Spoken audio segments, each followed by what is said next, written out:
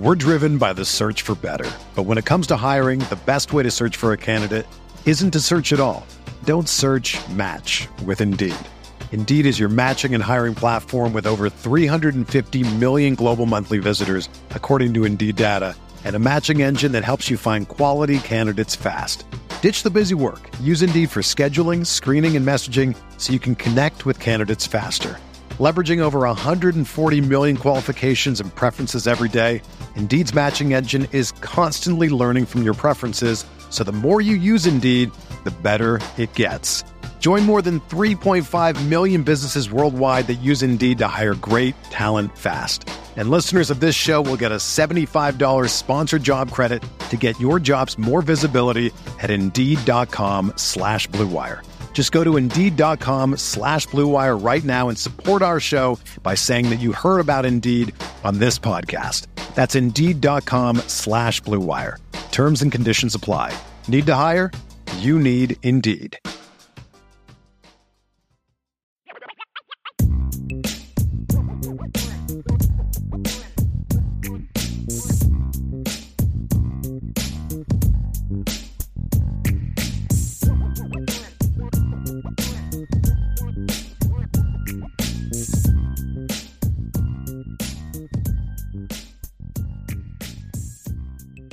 All right, everybody. Welcome to another edition of the IB Nation Sports Talk Show. I am Vince D'Addario.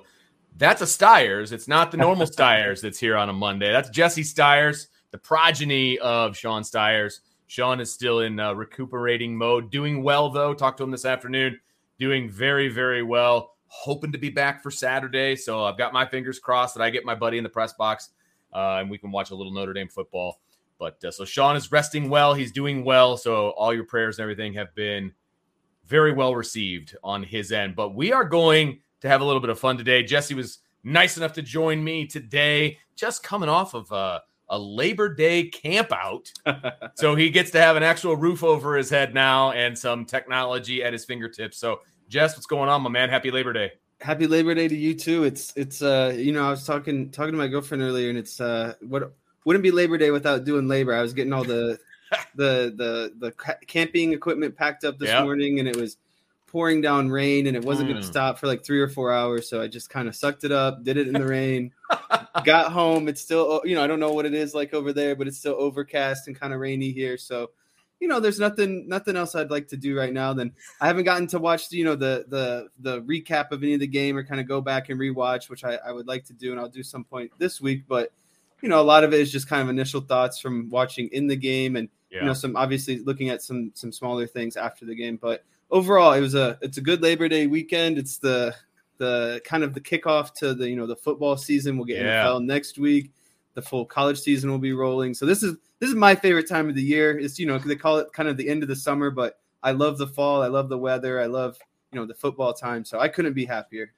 This is a great time of year. I mean, we got high school football, we got college football, we got the NFL, you got baseball playoffs right around the corner. I mean, everything kind of converges this time of year, and who doesn't love wearing a hoodie outside? I personally do. Exactly. You're wearing one now.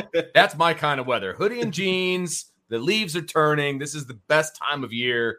Super excited about it.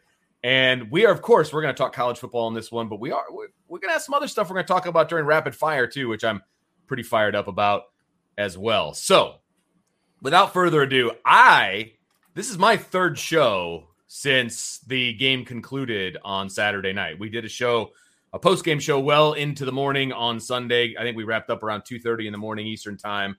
We also did our Upon Further review last night. If you haven't checked out either one of those shows, make sure you do, either on the podcast or over on YouTube. And of course, as Sean always says, give us a like. Hit that subscribe button. Share it with your family and friends. We'd all appreciate that. But today is Jesse's first time to kind of give his ideas and thoughts about, this Notre Dame game that we saw against Ohio State, the number 2 team in the country, I think we need to remind people at times. And it was in Columbus. And I know you are a resident of Ohio, but if I don't go back to Ohio, it'll be too soon. Did not have a great experience outside of the football game with the crazy people that were there. But I want your kind of takeaways from this game, both positive, negative. I mean, they did lose the game, so obviously there's some negative to go around, but Jesse Stiers, tell me what you think. We're driven by the search for better. But when it comes to hiring, the best way to search for a candidate isn't to search at all. Don't search, match with Indeed. Indeed is your matching and hiring platform with over 350 million global monthly visitors, according to Indeed data, and a matching engine that helps you find quality candidates fast. Ditch the busy work. Use Indeed for scheduling, screening, and messaging so you can connect with candidates faster. Leveraging over 140 million qualifications and preferences every day, Indeed's matching engine is constantly learning from your preferences, so the more you use Indeed, the better it gets. Join more than 3.5 million businesses worldwide that use Indeed to hire great talent fast. And listeners of this show will get a $75 sponsored job credit to get your jobs more visibility at Indeed.com/Blue Wire. Just go to Indeed.com/Blue Wire right now and support our show by saying that you heard about Indeed on this podcast. That's Indeed.com/Blue Wire. Terms and conditions apply. Need to hire? You need Indeed. When you need mealtime inspiration, it's worth shopping Kroger, where you'll find over 30,000 mouth-watering choices that excite your inner foodie. And no matter what tasty choice you make, you'll enjoy our everyday low prices, plus extra ways to save, like digital coupons worth over $600 each week. You can also save up to $1 off per gallon at the pump with fuel points. More savings and more inspiring flavors make shopping Kroger worth it every time. Kroger, fresh for everyone. Fuel restrictions apply. The floor is officially mine. The way I kind of want to go about this is, I kind of have some general thoughts of how I think the game went, and then kind of breaking it down offensively, defensively, some of the things I'd liked and didn't like, and within those respective sides of the ball. And I think the first thing that you kind of have to look at is if you're going to tell me that the game will be 14-10 after 3 quarters against Ohio State, there's no doubt that I would take that time and time again. Especially considering that touchdown came at the end of the third quarter. So really it was a game that was 10-7 predominantly of the time. Notre Dame was in control a lot of the game. The thing you have to look at too is on defensively, that first touchdown they gave up against Ohio State in the first half, the only score they gave up, Ohio State started with the ball around the 50-yard line. So that's a tough spot for your defense to be in. I think if you play out that scenario over and over, I would take, the starting point at the end of the third quarter being a 14-10 game, considering who you're playing and the atmosphere and all those things. That I think that's very, very positive thing to look at. But the main story of this game is that Notre Dame, in my opinion, really didn't get aggressive enough when they had the lead, when they were up that 10-7 and the defense was just getting punt after punt after punt. And, that really came back to bite them. Because they weren't going to come scorching back. The offense and the game plan wasn't built around coming back in one quarter down 2 possessions essentially. When they went down those 11 points, their offense isn't built to come back in a scorching manner. So I really think the offense didn't do enough when they had the lead. I think that they could have done more to get aggressive and really know that Ohio State was going to have to at some point have a final kind of kick or push in them, and they needed to have some sort of cushion or, be ready to take that blow.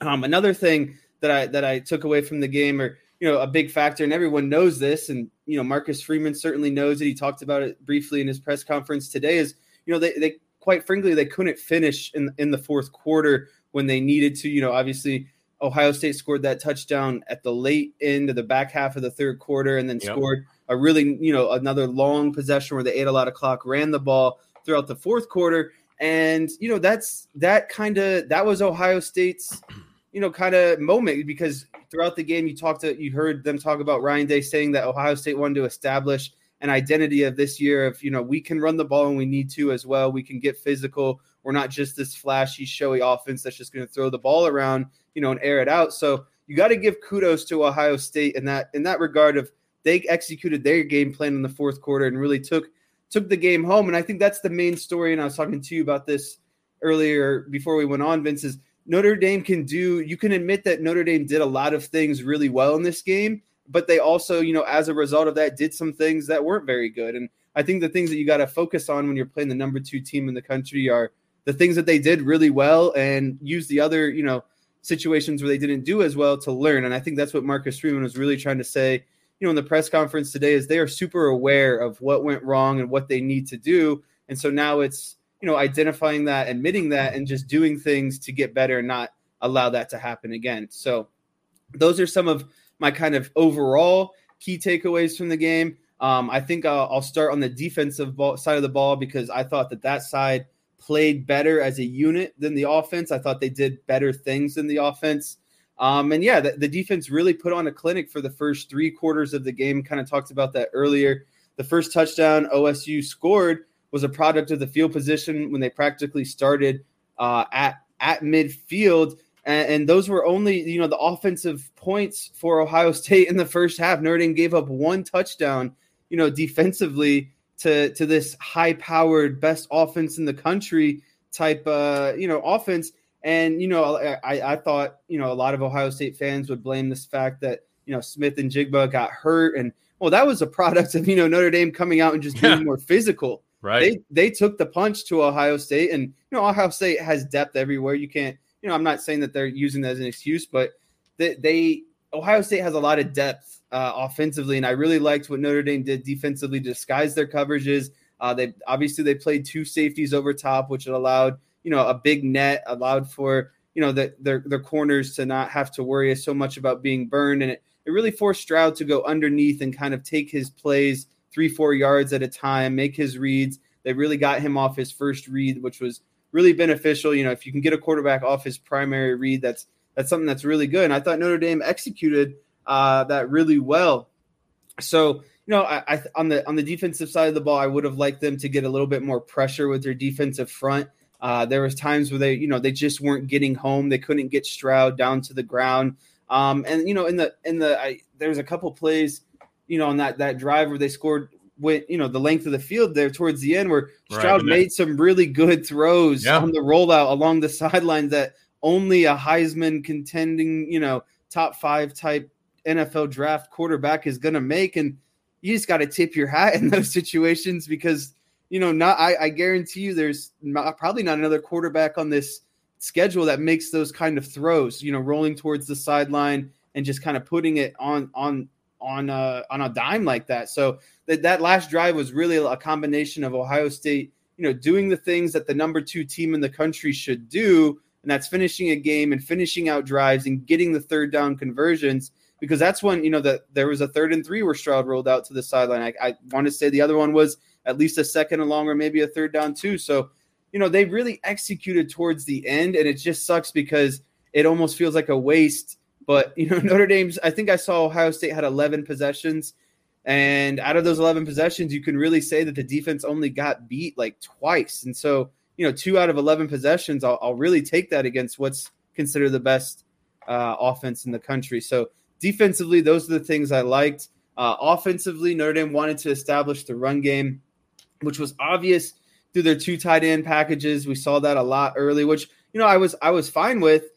Because that was the game plan. They wanted to control, they wanted to establish a run game. They wanted to control time of possession. They wanted to limit the opportunity for turnovers and that kind of thing. However, the running game just really never got going to the degree that they wanted to. And at that point, it's, what are you going to do to kind of how long are you going to ride that out before you get into something else? Because I was looking at some of the advanced stats today. The average point of contact for Notre Dame running backs was 0.4 yards beyond the line of scrimmage. That means they're getting met at the line of scrimmage. I mean, practically at the line of scrimmage, on all of their run plays, which isn't really ideal. And, Marcus Freeman kind of brought it up, but the offensive line is still so young. And then you throw in Patterson not being able to play, and you're going to see some of those things exploited with a combination of when your best player is not playing and some of these younger guys, Blake Fisher, yes, he's really good, but he only played 3 games last year, and this is,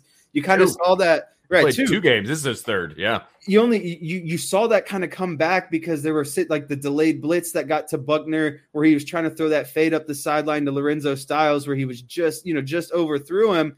That's a product of a delayed blitz. And he has to someone has to keep their head on the swivel to pick up one of those guys. And, there was some things that the Ohio State defensive line did really well. They played well, and you have to tip your cap again to Ohio State doing some of those things really well as well. But, kind of going back to what I was talking about, the offense needed to open up a little bit more, in my opinion, at some point. It couldn't be about limiting a chance for error. It had to be taking calculated shots to go and win the game when you're up 10-7. And I think that's the frustrating part is when you're up 10-7 against Ohio State and you're on the road and, you're kind of struggling, you're sputtering, you got to do things to get the offense going a little bit or take some shots, because 10-7 wasn't going to last forever. You knew Ohio State was going to have, something else kind of left in the tank. And I personally believe that Reese and the offense could have got a little more creative in the second half with their adjustments, compared to what they were doing in the first half, because Ohio State was going to make their own adjustments. They saw what Notre Dame's game plan was. And so I think Tommy Reese needed to have some things kind of ready, to counter Ohio State's counter, I guess, if you will. And, they kept running out of those 2 tight end sets a lot to establish the run game, which helps you get one-on-one matchups, but you have to exploit those one-on-one matchups. You have to, that tight end seam route was beautiful in the first half, and I don't doubt that it would have been there in the second half. And, running Tyree out on the perimeter with a one-on-one matchup and using his speed, I just felt like they could have done more in the passing game in the second half to take more shots and really get some plays going to try to build on the lead rather than kind of being okay or comfortable with the 10-7 game. That was very thorough, and I appreciate it, Jesse Stiers. That's good stuff, man. But you're right. I mean, everything you said is accurate. There's no doubt about it. And look, Notre Dame had their opportunities. They were, whether you want to blame Tommy Reese or whether you want to take Marcus Freeman's word for it in his press conference today, that he pretty much instructed Reese to call a game a certain way. Whoever you want to lay the blame, and either way is accurate, to be honest with you. They weren't aggressive enough in the second half. They were playing with a 10-7 lead like they had a 2-3 score lead. That's what it felt like to me. And there were opportunities where they could have taken advantage of it, and they didn't. And the defense, on the other hand, they took some chances. And yes, it bit them in the butt when they blitzed both their safeties on 3rd and 11. They didn't execute it. And Marcus Freeman was very clear on it. He's like, yeah, that was our call, and we all agreed on it. He said Al Golden came to us, and he talked about this in the press conference today. He said, I like this call here, and everybody agreed, including Marcus Freeman. They just didn't execute it, right? The safeties were too deep. They were late coming in, and Jaden Mickey bit on a false step to the outside. He lined up properly. He lined up with inside leverage. And I think people need to understand that. We talked about it last night in the show. We had a screenshot right before the snap. He was lined up to the inside of the hash, and the receiver was lined up on the outside of the hash. He had inside leverage where he's supposed to be, but he bit to the outside. It wasn't even a great move, but he got inside. The receiver ended up getting inside leverage. Mickey had to do a complete 360, and that's why he was behind. Great throw, great recognition by Stroud. That was the game winner. They took a chance. It bit him in the butt. Bottom line, the offense didn't really take any chances. They didn't take enough chances. That's where I'm at with that. So it is in the past. It is, we're going to talk a little bit about Marcus Freeman's press conference. There's a couple things I want to touch on, but this is definitely a game, and I think this is the most important part, and Marcus Freeman was very clear on that when he was talking at the press conference today. This is an opportunity for us to learn about our mistakes. It's an opportunity to move forward. We've got a lot of season ahead of us. He's like, we practiced for 300 days for 12 opportunities, 12 guaranteed opportunities. And one is in the bag. So they got 11 left, right? Their focus is on Saturday. Their focus is on Marshall. Their focus is on what is moving forward. And I think that's where the focus should be, right? I mean, that's how it has to be. You have to learn from your mistakes. It's going to tell me a lot about this team on how they practice this week. Is the O-line okay with their performance? Are they going to come out, ticked off?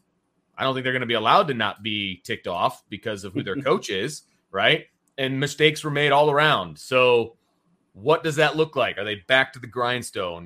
How does that work? That's going to be the interesting thing, for me to see moving forward. Yeah, and I think a big thing to look at in this situation is that Notre Dame still did a lot of good things on Saturday, and they just couldn't quite, finish when they needed to. And you have to realize that this team is so incredibly young in the aspect that they have a lot of guys playing in positions for the first time. You saw a lot of guys in the secondary step up against one of the best offenses in the country, and the secondary was really going to be, a big kind of question mark, and they really stood up and rose to the occasion. And, I know Cam Hart struggled there for a little bit, but, he got some relief, and they were able to, he was able to come back in later in the game and continue to make plays, which is a good thing to see. So like you were saying, it's what can we take from this game, and how are they going to use it as fuel going forward, knowing that they were this close to beating the number 2 team in the country in their stadium to open up the season. And that's another big factor that plays into this is the first game of the season. This is the first time you're seeing live time going against someone else other than your own team. And, you're going to learn from a lot of things. You learn, no matter who the opponent is going to be, there's nothing's going to be perfect, and there's going to be so many things to learn from in the first game. It just happened to be that this opponent was Ohio State, and it was, the game, the national game of the week, essentially. And so there was a lot of expectations and a lot of eyes on the game. But, this team is still young, and they're still learning how to play together. And to be thrown against Ohio State, a really good team in the first game, I think they showed a lot of really good things, a lot of maturity. They showed a lot of preparation, and just, a lot of overall commitment to the game plan and hustle. You saw them out there busting their butts, playing hard, playing physical, not giving up on plays, the excitement, being well coached. There was a lot of good things to take away from this game. So I think going forward, you're, getting to play a team like Marshall next week, I think you're really going to see, both sides of the ball click really well. At least that's what you would like to see. But absolutely, after going against a high opponent like Ohio State, I think that, we're going to see a lot of better things next week. And I think that's even more exciting because the more games we get to see the team get better and kind of that momentum start to build. Absolutely. Let's talk about a few items from the press conference that we may not have, touched on just yet. Obviously, we touched on the double safety blitz. Freeman was very clear on that. It was a call that they made, et cetera, et cetera. It was just a mistake by Jaden Mickey, by a true freshman, et cetera. I want your thoughts on that play specifically. Is that a play, if you were the defensive coordinator, is that a play you are going to call there, given the situation, given the down and distance? It was 3rd down and 11. You're up 10-7. They're in plus territory, probably holding to a field goal if they don't get that. What are you thinking about that? Because I think all of us watching it live, it looked like Jaden Mickey thought he had safety help. But it turns out when you watch it back, that is not the case at all. And then Marcus Freeman kind of reiterated that in the press conference. So I just want Jesse Steyer's defensive coordinator. What are you doing in that particular scenario? So it's so hard to say because, in retrospect, it already happened. And so it's hard to say, this is what I would have done. But I think in real time, there's things that I would have considered. I like the idea of blitzing and getting someone in Stroud's face, just disrupting. Sure. Getting someone, and I like the fact that it came from up the middle because to me, when you're getting, pressure up the middle, the quarterback feels it more so than the outside pressure, because from the outside pressure, you can step up and still get into your throw. But when you're up in the middle like that, there's nowhere to really step to. The guy is literally, kind of in your face. So I like the idea of doing that. I know it is 3rd and 11. What I don't like is going cover 0. I think if I were to, because like I said, I like the idea of blitzing. I like getting it up the middle. I think I would have went with more of a cover 1 type situation and just brought one of the safeties and really left that other guy in the middle of the field. I don't think you had to commit both safeties on that play, given the down and distance, given the fact that Ohio State's field goal kicker did miss a field goal in similar range kind of earlier in the game. I think, you played such a well game, and I do like, rolling the dice in that situation. But once again, I think you have to leave someone in the middle of the field because, like Herbstreit and Fowler were talking about the entire game. That's what was helping Notre Dame so much and disrupting Stroud up until that point, is that those safeties were back there. So it didn't allow Stroud, to hit that deep kind of home run ball or those routes that they like, over the middle or deeper. They had to go with the shorter routes. And, in 3rd and 11, you have to get something deeper. So I just personally would have left one of those safeties back there. I like the concept of blitzing and bringing it up the middle, but cover one would have been kind of my safety net. I think they just they sold out too much in that instance, given kind of what was on the line in that situation. But like I said, it's so easy for me to say absolutely right now. But yeah, I don't think I would have vacated the middle of the field like that. It's just, I think that's not too easy for Stroud because, he struggled all night, but if you're going to leave a spot open on the field, I wouldn't leave the middle of the field open, given kind of the down and distance and what they needed to get in on that play. But that's just my personal opinion. No. And that's what I asked for. And that's perfect. For me, I don't necessarily mind the call if Tariq Bracy is still in the game. That is the biggest bugaboo for me with that particular call. Tariq Bracy was the best defensive back in the game last night. Very good point because, Bracy played the best game. It was amazing watching him out there. But, continue. Yeah. Sorry. No, you're good, man. He had the best game of any defensive back on the field, whether, offense, Notre Dame, Ohio State. He played the best of anybody. If he's still in the game, I'm fairly confident in zero coverage.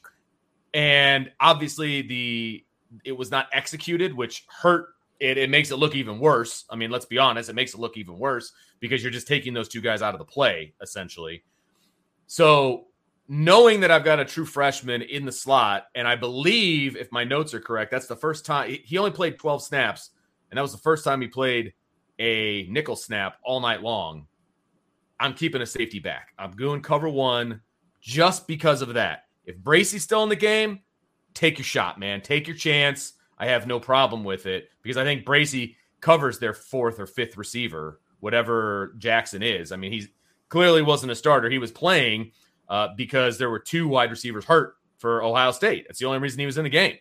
And I feel very confident that Tariq Bracy covers him no problem if he's in the game. But he was out of the game. He was cramping up.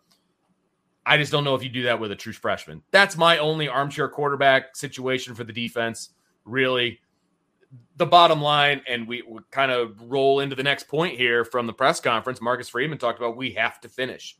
We played a great game for 3 quarters. You have to finish. And that 95-yard drive that Ohio State put together basically took the soul from the defense. And they had opportunities to make plays in that drive. They flushed Stroud out of the pocket. Stroud made plays. The offensive line made plays. Notre Dame didn't on that drive specifically. That was where the game really shifted. It was that 95-yard drive, man. And you could almost see like Notre Dame's defensive soul like flying away as that drive got closer. It was just body blow after body blow, especially with Mayan Williams in there. And then, you bring in Travion Henderson, and they even made a comment at one point, Travion Henderson is more of the elusive back, going to make you miss. And then he's all of a sudden putting his foot in the ground and trying to run you over after, just trying to have to deal with Mayan Williams. And I'll tell you what, as a linebacker, that is not a good feeling when you have that bowling ball of, when a running back is not going to basically try to make you miss and he's just going to put his foot in the ground, and you just got to buck up in the hole. And you could tell it was just body blow after body blow. And, it's kind of funny to think about because Ryan Day almost took Notre Dame's approach and applied it in the fourth quarter. And that's what kind of, won the game for him. Is he said, we're going to hanker down here. We're going to run the ball down your throat, go power on power, big on big. And that's what they did. They ate up the clock. They controlled the whole fourth quarter. They put together their best drive of the game, and that won them the game. So that was kind of the interesting thing for me to see is they flipped, Ohio State flipped the script in that fourth quarter and said, okay, we're going to kind of basically do what you guys wanted to do this game. And like I said, run the ball, eat the clock, and get a big timely score. And that's exactly what they did. So it would have been nice to see, the defense make a stand on that drive because they knew that the run was coming. It seemed like, majority of the time, but they just executed better. And, kind of going back to the main topic here of finishing the game, I think that's a product of these, Notre Dame and Marcus Freeman getting more time together, getting those things are going to naturally take care of themselves. As things go on, these players will learn how to finish together. They'll learn, Marcus Freeman will learn how to get his players to finish in the fourth quarter. So that's not something I'm super worried about going forward. just given who the opponent was, given the talent, the environment that they were placed in. Just the better team kind of finished that game, and that's okay for where Notre Dame is at right now, in my opinion. I think if we play this game again, after 6 months here, 3-4 months, and I think there would be a different outcome. I think Notre Dame would, have a better chance of finishing, and you would see, a different game kind of unfold 3-4 months from now compared to the first game of the season and, Marcus Freeman and his staff getting acquainted with all these players.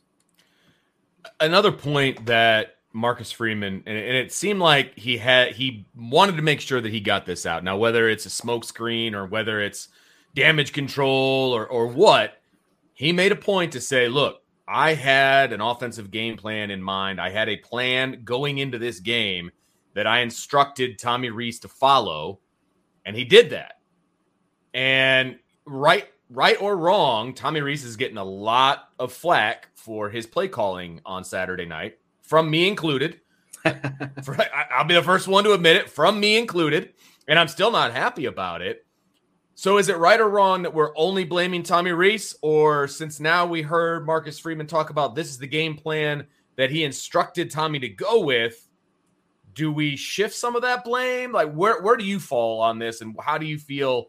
Where do you think Irish fans should be? Their ire should be right now.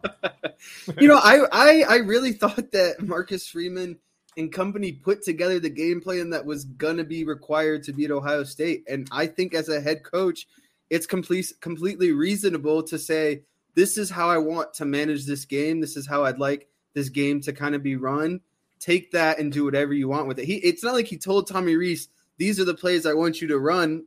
He said, this is the game, and this is how I want the game to go. Tailor your offense to do that. And I think that, the way that the game plan was set up, that's how they were going to win. If Notre Dame was going to win, it was exactly what their game plan was going to be Saturday night. They just didn't completely fulfill it. And I think, like we were talking about, it's one thing to have a game plan and to go into the game and, you're executing, you're doing what you wanted, because that's what they were doing. They were up 10-7, basically with the third quarter winding down. But at some point, you kind of have to abandon the game plan, we were talking about in game. And there's just certain things you don't plan for in certain situations that arise, and you have to be able to say, okay, we've gotten to where we are right now because of the game plan, but it's time to take shots. It's time to open up and use some of our more creative plays and personnel that we've been practicing this week and get a score here and screw the game plan, because right now it's about getting a score and doing everything we can to get a score. So I don't mind kind of, what you were talking about. And I don't think Tommy Rees should be, he was doing what he was instructed, but I think at some point as a collective coaching staff, they need to say, okay, game plan, let's set this to the side. We need to score now. Tommy, what can you do to open up the playbook here a little bit more and get us a score? So I think that's the direction I would have liked to see things go. I think Tommy was just doing, kind of essentially what his boss was telling him to do, for what was required. But at some point they needed to get away from it and take their shots. So I hope that answered your question. It does. No, it absolutely does. And I agree with you. Changes needed to be made. And they were made slightly. And we talked about that in the not post-game show, but during and upon further review last night, we showed people on film how things were changed. They just didn't execute it, right? They didn't execute it. So here's my next question for you.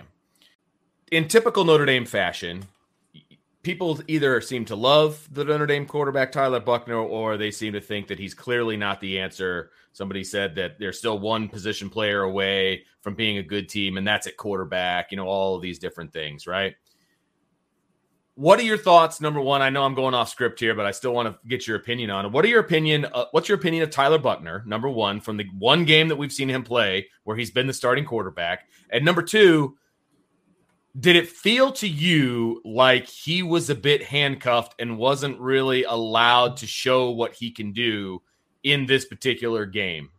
Yeah, and that's before you kind of, got that last point in there, that's kind of what I was predominantly thinking is Tyler Buchner did well for what he was asked to do in the game plan. He was asked to come out, establish a run game, and really throw passes kind of when needed, but they weren't high leverage passes. They weren't really deep, considered deep shots on the field. They weren't, He wasn't going through much progressions. It was kind of almost like, here's where we want you to go with the ball. Just kind of do it. So yeah, I felt like Buckner played well for what he was given, but I thought he also could have excelled in some of his other situations. I think there were a couple, I have to go back and watch, but in live time, it seemed like there were some RPO reads where I really thought he could have kept it on some of them and really, kind of yanked it out of the back's belly and kind of picked up some extra yards here and there. But yeah, I think I would like to see more out of Buckner because I don't think we saw his full arsenal of what he can really do as a quarterback. But I do think that for what he was asked to do, he executed at a pretty good level. Is there things he could have done better? Obviously, yeah. But you can't get mad at a quarterback for not showing you things that he wasn't necessarily asked to do. Great answer. Love where your head's at with that one, kid. All right. Next point, I kind of went through and, just kind of went in order, to be honest with you. Let's talk about Jarrett Patterson. Obviously, when you lose your All-America caliber guard captain from the offensive line, it hurts. And obviously, Marcus Freeman was asked about Jarrett Patterson, why he didn't play. They gave him a shot during pregame. He tried to give it a go. He just couldn't go. Andrew Kostovic goes in for him, plays left guard, and the offensive line struggled. What are you thinking and doing with Jarrett Patterson moving forward, considering who Notre Dame has on their schedule coming up? You got Marshall, you got Cal, and then you go on the road, I believe, to North Carolina after a bye. So what are your thoughts on Jarrett Patterson, and where do you go with him? At this point, if he wasn't going to be ready for Ohio State, I think you kind of just have to tell him or be in the mindset of, okay, then let's just wait till he's 100%. Let's not push anything. Let's not get him back just to have him back. He already kind of missed, in this first month of the season, he already missed what was going to be the most important game. And, they still did a lot of things well and I guess you could say got by, without him. You'd obviously like to see him in there because they're going to be better as a unit. But when someone's hurt like this and you're playing Marshall and you're playing Cal and then you have a bye week after that, there's no real reason to rush anyone back. I think you just wait till he's 100%. He has no pain. He's all comfort, and you can just roll into the season after that. Because to me, what's worse is if you not force him out there, but you try to rush him in for a Marshall game, a game in which you can probably win without him. He gets further hurt and he's out for the Clemson or the USC type situations where you want to have your best unit out there. And even North Carolina, their offense is still a very, they're good. I know they put up a lot of points against a kind of average team, but, they still did a lot of things well. So I would like to have him back for North Carolina. And at this point, I think there's no real reason to rush until he's 100%. Well, North Carolina is almost a month away at this point. So, you got a lot of opportunity to rest him. You're going to be able to win against Marshall and Cal without Jarrett Patterson. And if he's 100%, you put him in, period. You put him in, no problem. But if he's not, why push it? Because you're going to need him down the stretch. You're going to need him, I think, for North Carolina. You're going to need him for BYU. You're going to need him for Clemson. You're going to need him for USC. You're going to need him for all of those different things. Or all those different games. So, yeah, I'm in a total agreement with you. You hold him out now. Like, it would have been great if he could have gone against Ohio State. It'd have been great. Even a 90%, 85% Jarrett Patterson would have been better than the alternative. It would have been. Because not only would he have been better than his replacement, that's why he's a replacement, right? It's nothing against Kostovic, but there's a reason he's the backup, right? I think that's my favorite part about depth charts that people fail to realize is like these coaches have been around them for months and all these things, and you see it's like there's a 1 and 2 for a reason. Everyone 100%, and it's hilarious to me what somebody said this on another podcast I was listening to when it comes to depth charts and how people get so riled up and so excited about guys they've literally never seen play in college, but they've got to be better than the guy that's in there. They got to be better. Yeah, because things aren't going well. As soon as things aren't going well, there's got to be someone that's better. That's just magically going to fix anything. Coaching would be so easy if that were the case, Vince. You could just put in whoever and things would magically just be better. Right, especially the kid that's never played and you're good. You're clearly good. That's always my favorite. That's always my favorite because fans think that coaches don't put the best players on the field. They're just purposely, they just want to lose. They're purposely, whatever. Anyway, that's the coach and me talking. I've had too many conversations with parents on that one. So yes, that's Jarrett Patterson. Granted. How do you, no, never mind. I was going to ask you a different question. We're going to get into that in rapid fire. I'm going to try to stick to the script here as much as possible. All right. So he talked about what he wants to see from his players moving forward, right? Big emotional game on the road. They had plane issues apparently coming home. They didn't get home to the wee hours of the night, so they gave him Sunday off. What are you if you're in Marcus Freeman's shoes, if you're a position coach on this team, what are you looking for from your players after a game like this and what they have to look forward to for the rest of the season? 11 games and a lot still standing in their way. What are you looking for when you see these guys come into the meeting room today, practice field tomorrow, etc.? The main thing I'm looking for is almost establishing this as the baseline. You say, okay, guys, this is the number 2 team in the country. These are the things that we did well. These are the things we did in preparation. These are, this is the effort you gave, and this is the outcome that we had. Now, what can we do this week, to do the things we did well even better? What can we do to fix our mistakes? And, the main thing, and I think this is what Freeman talked about, is there needs to be more intensity this week than there was last week. Just because you're not playing Ohio State and, you're playing Marshall and it's on home and it's not a ranked opponent, you have to have a higher intensity this week. There needs to be a hunger and an urge to kind of, fix what happened last week and come out and show everyone this week that we've come out and we're even hungrier now. We learned from our mistakes. We upped our intensity. We had better practice. We got better as a unit. And so I really think that comes from establishing this Ohio State game as the baseline, because you can learn from so many things. It's the first game of the season. It doesn't really hurt them for their end goals at the end of the season, considering where it's the first game of the season, where Ohio State's likely to end by the end of the season. Those things need to be taken into account. So if you settle on Ohio State being the baseline of, this is what we input and this is what our output was, okay, what more can we add to our input and, practice at a higher level, practice with a much higher, intensity, and see what our outcome can be, based off of that. So the main thing that I'm getting at is you just want these guys, and you want Freeman to bring out that hunger in them. You want these guys to be hungry dogs that just want to go out there every week and just be ready to prey on their opponents and learn from, everything that happened the week before and forget about it. It's so weird because you want to forget about the loss, but you still want to remember the things, that you did well and the things that you can do to get better for the next week going forward. So I really hope that we see these guys not take the loss too hard and really use it as motivation to get better for the rest of the season. Absolutely. Let me also ask you a question. We kind of covered this in the post-game show, but I wanted to get your opinion on this. So again, going off script here, so I'm dialing into that brain of yours. There were definite mistakes on the offensive line, right? Are you replacing people after one game of the season? Are you putting new starters in? Let's say Jarrett Patterson is healthy for Marshall. Okay, so in this scenario, Jarrett Patterson is healthy. So you have your pick of all of the offensive linemen on this team. Are you benching people? Do you have a new starting 5? You're the coach. Go.